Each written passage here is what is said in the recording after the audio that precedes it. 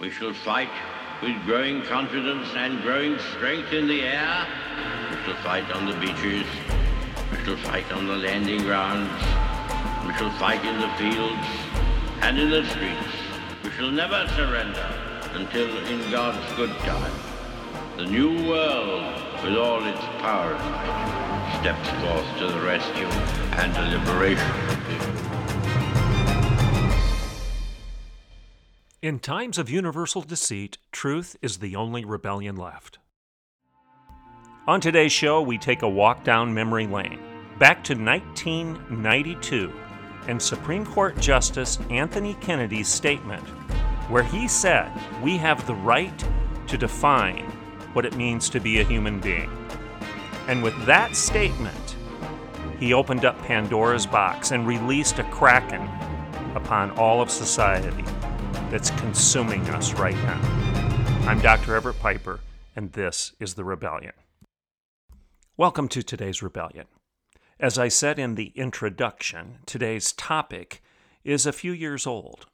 It's a statement made by Justice Anthony Kennedy back in 1992, and it's a statement that I believe set the context for much that ails us today, for the insanity that we're suffering, for the craziness of LGBTQ fluid identity claims, for the insanity that we're suffering at the hands of critical race theory, microaggressions, cancel culture, trigger warnings, and everything that's taking place in our culture today, the black against white narrative, where we're dumbing down the definition of a human being to the point where if you have a certain color of skin, you're less than fully human. And by definition, you're evil. You're a bad person. This is a very dangerous place for us to be right now, people. And I believe we're in this mess right now because we bought the lie. We drank the Kool-Aid.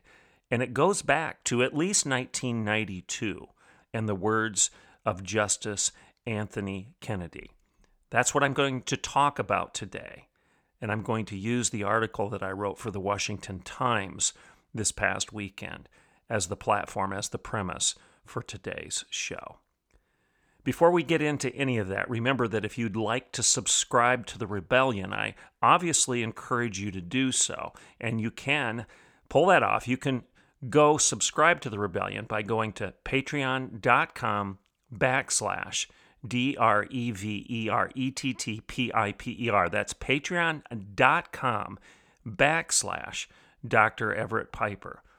We're up to over 21,000 listens per month right now for The Rebellion. And as I've said on previous shows, I'm very grateful to all of you who are subscribing. And I want to thank you publicly again right now on this show.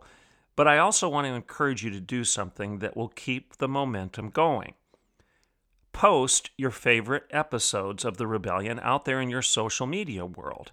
Choose one or two or 5 editions, 5 of the shows, and post them out there and encourage other people to listen.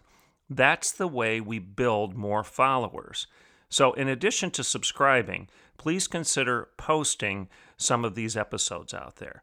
And obviously, if you listen to this show live on KOKL 1240 on your dial, you can go access the show that you enjoyed via the podcast on SoundCloud or Spotify or Apple. You can choose whatever platform you wish and download those shows and then post them in your social media world. So please consider doing that.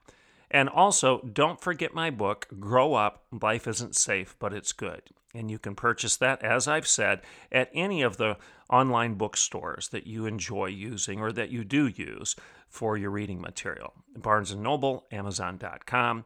If you don't want to use Amazon, you can get it in a variety of other ways by just going and Googling or searching, whatever search engine you use, Grow Up, Life Isn't Safe, But It's Good, Everett Piper, and you will access the various different ways that you can purchase that book. Let's take a break, thank our sponsors, and when I get back, we're going to talk about Anthony Kennedy's statement back in 1992 that opened up Pandora's box and released this kraken of craziness on our culture that you read about today in the daily news. I'm Dr. Everett Piper, and this is The Rebellion, and I will be right back in a couple minutes. Okay, welcome back to The Rebellion. As you read the daily news, you know that something's wrong. I don't care who you are. I mean, even the progressives that disagree with almost everything I say are angry and scared. They're vindictive. They're protective. Oh, they're doing it for different reasons than I am, but they're challenging in a very aggressive way everyone that disagrees with them because they think our culture is a mess. Now, they will say it's because of religion. They will say that if you Christians would just shut up and go away, we wouldn't be suffering these problems. They say that it's the fundamentalism and the legalism of conservative Christians that has led to this mess, and that if Christianity, the opiate of the masses, this self-righteous worldview would just go away, that we would all be in some sort of utopian land of, great big group hug, I guess. I don't know what they think. What they don't understand is when they accuse Christians of being judgmental and fundamentalists, that they're sawing off the branch upon which they sit. I'll say that one more time. They're sawing off the branch upon which they sit, because by saying that I'm judgmental, they're judging me for being judgmental, and they're proving themselves to be the very thing that they're condemning. Again, it's the same old saw of progressive ideology, the progressive worldview, is it can't stand on its own. It's self-refuting at every turn. It's hypocrisy. It's the same thing as saying, I can't tolerate your intolerance, or I hate you hateful people. By saying those things, you prove yourself to be the very thing that you're condemning, and therefore you're condemning yourself. That's why I say you're sawing away upon the branch, at the branch upon which you sit. And it's going to come tumbling down, and that's where we find ourselves in culture right now. Well, how did we get in this mess? Why are we here? Well, I want to go back to the words of 1992 Supreme Court Justice Anthony Kennedy when he wrote, "At the heart of liberty is the right to define one's own concept of existence, of meaning, of the universe, and the mystery of life." Close quote. He wrote that in, I think it was Casey versus Planned Parenthood, 1992. At the heart of liberty is the right to define one's own concept of existence, of meaning, of the universe, and the mystery of life. Now, that sounds really good. In fact, I'm going to read it to you one more time so you can grab a hold of those words, because I'm going to say that there's a lot wrong with this. And your first reaction may be, well, yeah, that makes sense. I applaud that. At the heart of liberty is the right to define one's own concept of existence, right? Of meaning, of the universe, and the mystery of life. What's wrong with that? Piper, why are you making a big deal about this? Well, I'm going to explain to you why. And I'm going to get into the issue of Imago Dei again, the image of God, or Imago Dog. That's something I covered last week. It's something I've covered repeatedly on this show. But Kennedy's words expose the lie in spades, and I'm going to explain to you why. When he said that, Justice Kennedy, the guy who was emblematic of what it meant to straddle the fence, in fact, he still is. Everybody wonders who the Supreme Court justice that currently serves, who is in the Supreme Court right now, who's going to take the baton and straddle the fence. A lot of people are suggesting that it's now the Supreme Court justice, the Chief Justice, Roberts, that he's the one straddling the fence. He's the swing vote. We're kind of shocked. We're stunned. We didn't expect this of him. Even those who served him in previous positions, served as a clerk for him when he was at a lesser role, when he was a federal judge, are surprised to find out that he's doing what he's doing right now. But that's another story. That's another show. So the man who was emblematic of straddling the fence. In fact, if you would have looked it up in the encyclopedia, or if you would have Googled straddle the fence, you'd find Supreme Court Justice Anthony Kennedy. With those words, at the heart of liberty is the right to define one's own concept of existence, of meaning, and of the universe and of the mystery of life, close quote. With those words, I'm arguing that he opened up Pandora's box and released a curse on our culture of Herculean proportions. I mean, when you consider the headlines, proponents of critical race theory double down in suggesting that people with paler skin are actually less human than persons of color, and they're doing this repeatedly. They're doing this repeatedly. In fact, I'm going to cover some of those stories in the subsequent shows this week. This is a very dangerous place for us to be. When you start talking about other human beings as being less human, you are on the doorstep of what the Nazis did in labeling Jews as being descendants of pigs and apes. They really did this. Go back and check your history. They dumbed down the definition. They dumbed down the definition of the human being to the point where human beings who were of Jewish descent were not considered to be fully human. They were less than. That's the language that Nick Cannon is using. That's the language that Nicole Hannah-Jones is using. That's the language that a lot of the talking heads are using right now. They're talking about black people and white people as if we've got two different kinds of people and that one is less than the other. That's the opposite of Martin Luther King's admonition to judge people by character and not color, and it's the opposite of the biblical worldview where the Apostle Paul makes it clear that no human being can say to another human being, I have no need of you. The body of Christ is a unified body. It's a unity. It's a unit. It comes together. It is not something that is divided. The body of Christ stands for univerity, univeritas. That's why I say I was the president of a university and not the president of a diversity. I digress. Let's get back to the story. So, headlines. Critical race theory. People are less than human because of the color of their skin. Then one of last week's big stories was sociologists like Kyle Myers and her husband Brent Courtney.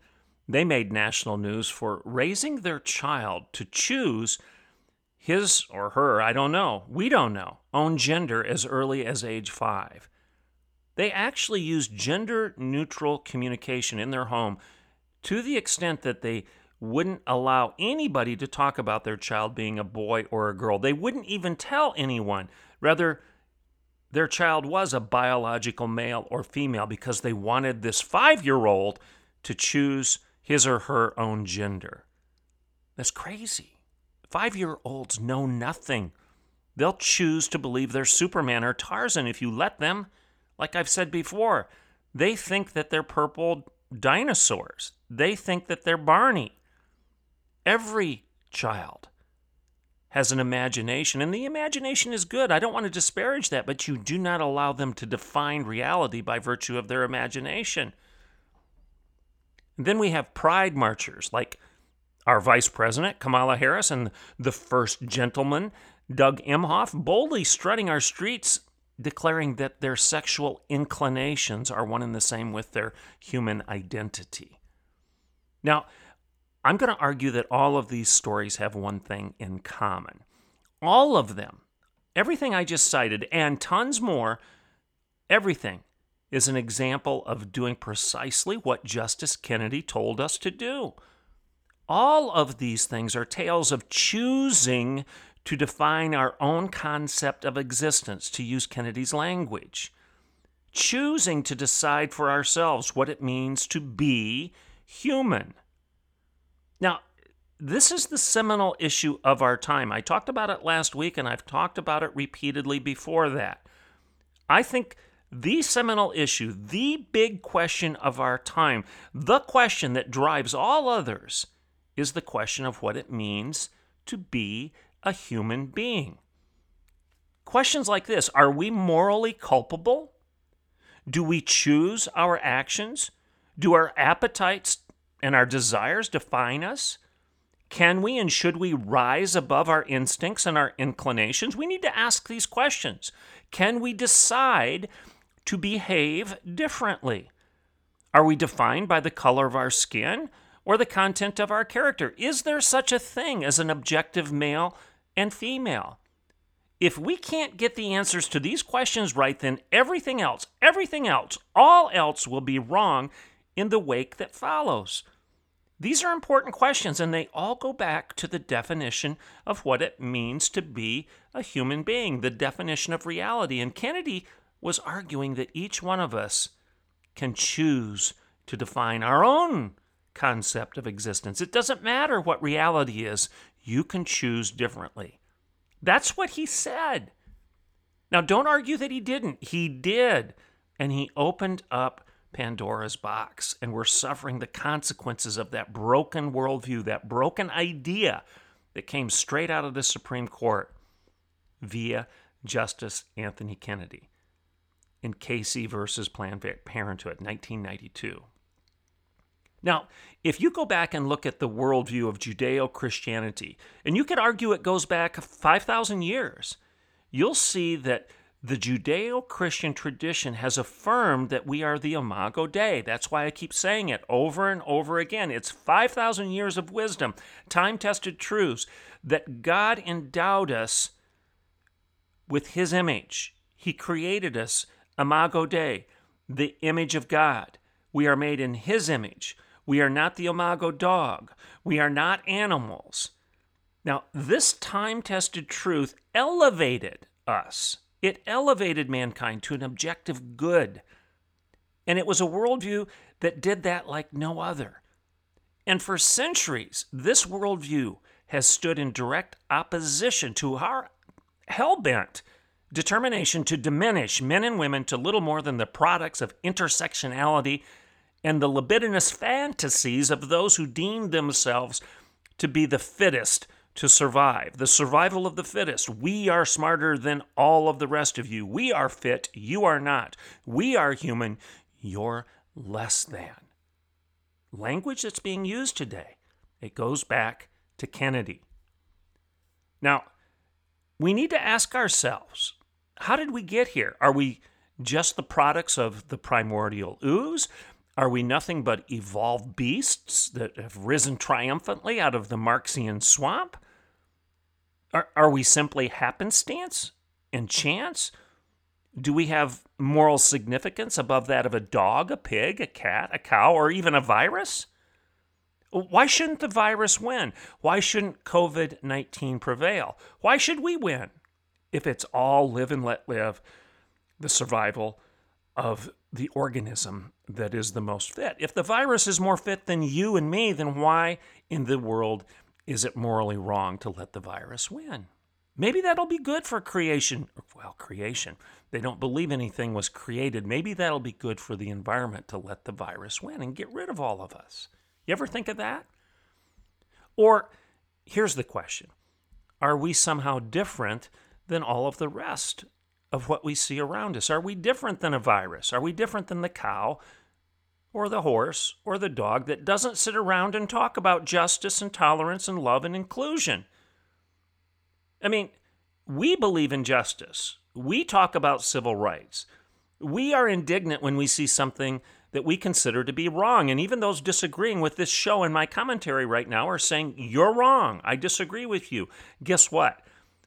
My horses that I'm going to go out and feed in a minute, and the cows that I will follow up and feed 2 steps later, don't care whether I'm right or wrong right now. They aren't listening to this show, and they won't have any disagreement if they did.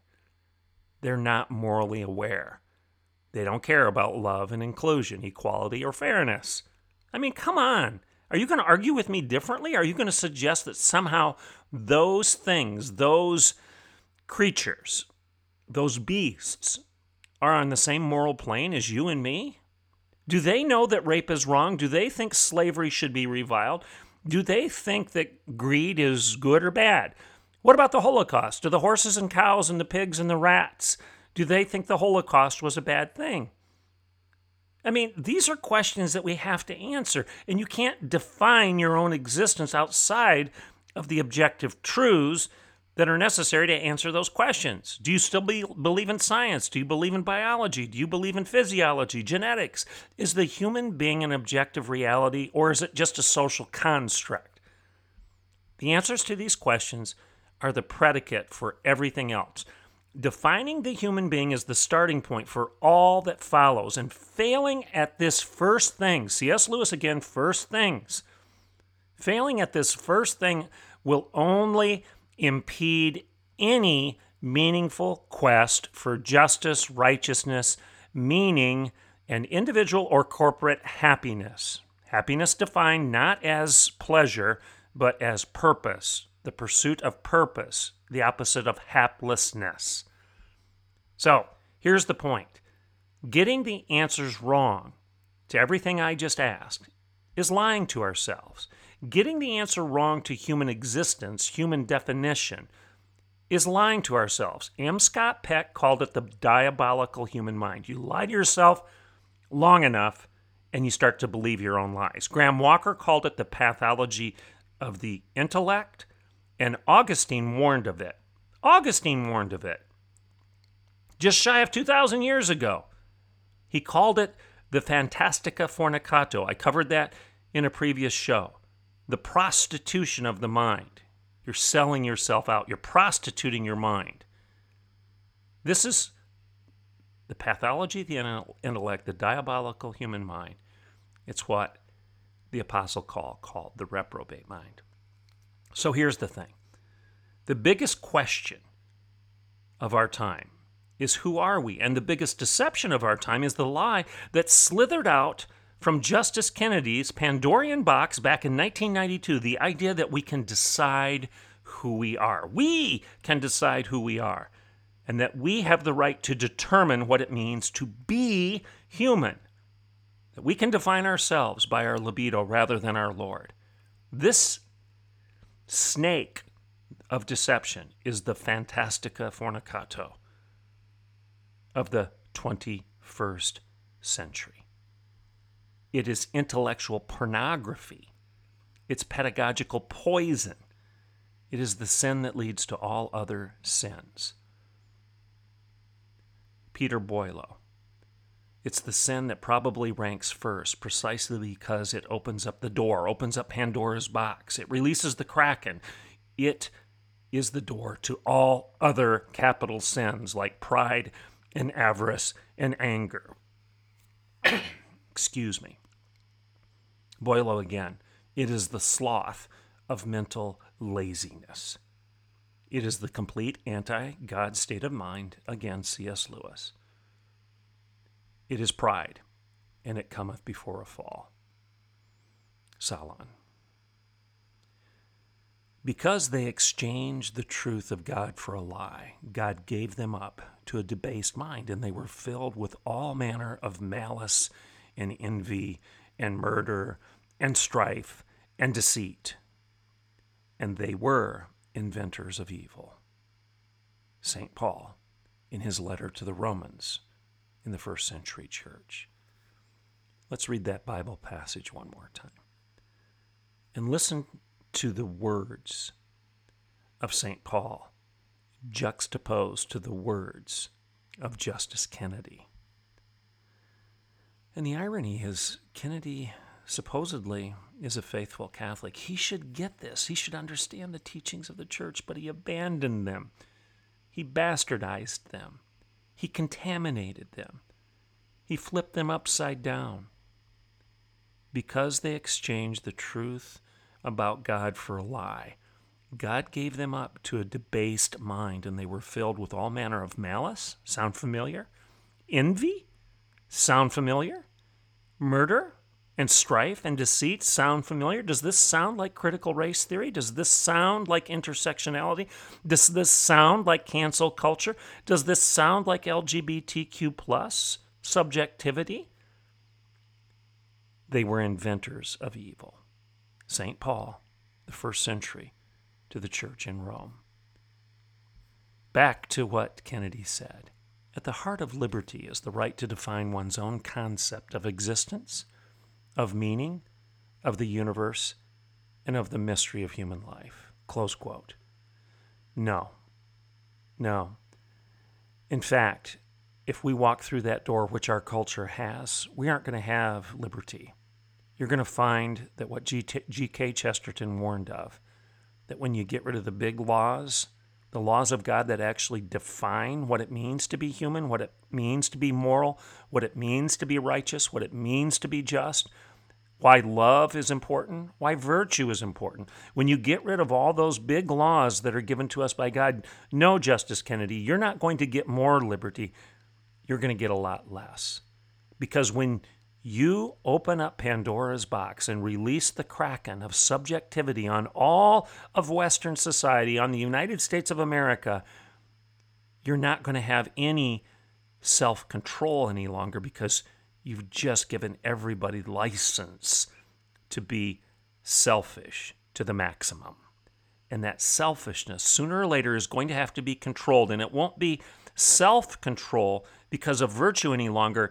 It will be government control. It'll be the control of the gang, or it will be the control of the one, the despot, who steps in to solve this problem, to clean up the mess that you just created by releasing this kraken, this monster that is going to run rampant across culture and kill all of us. Literally, because there will be no standard to stand in its way other than one's own concept of existence, of meaning, of the universe, and of the mystery of human life. Everything we're seeing in the news right now goes back to that stupid and foolish statement. In times of universal deceit, truth is the only rebellion left, and the only way we can stand against this nonsense is going back to the very things that are being disparaged because of that subjective claim of gnosis, of special knowledge, of flawed wisdom. I'm Dr. Everett Piper, and this is The Rebellion.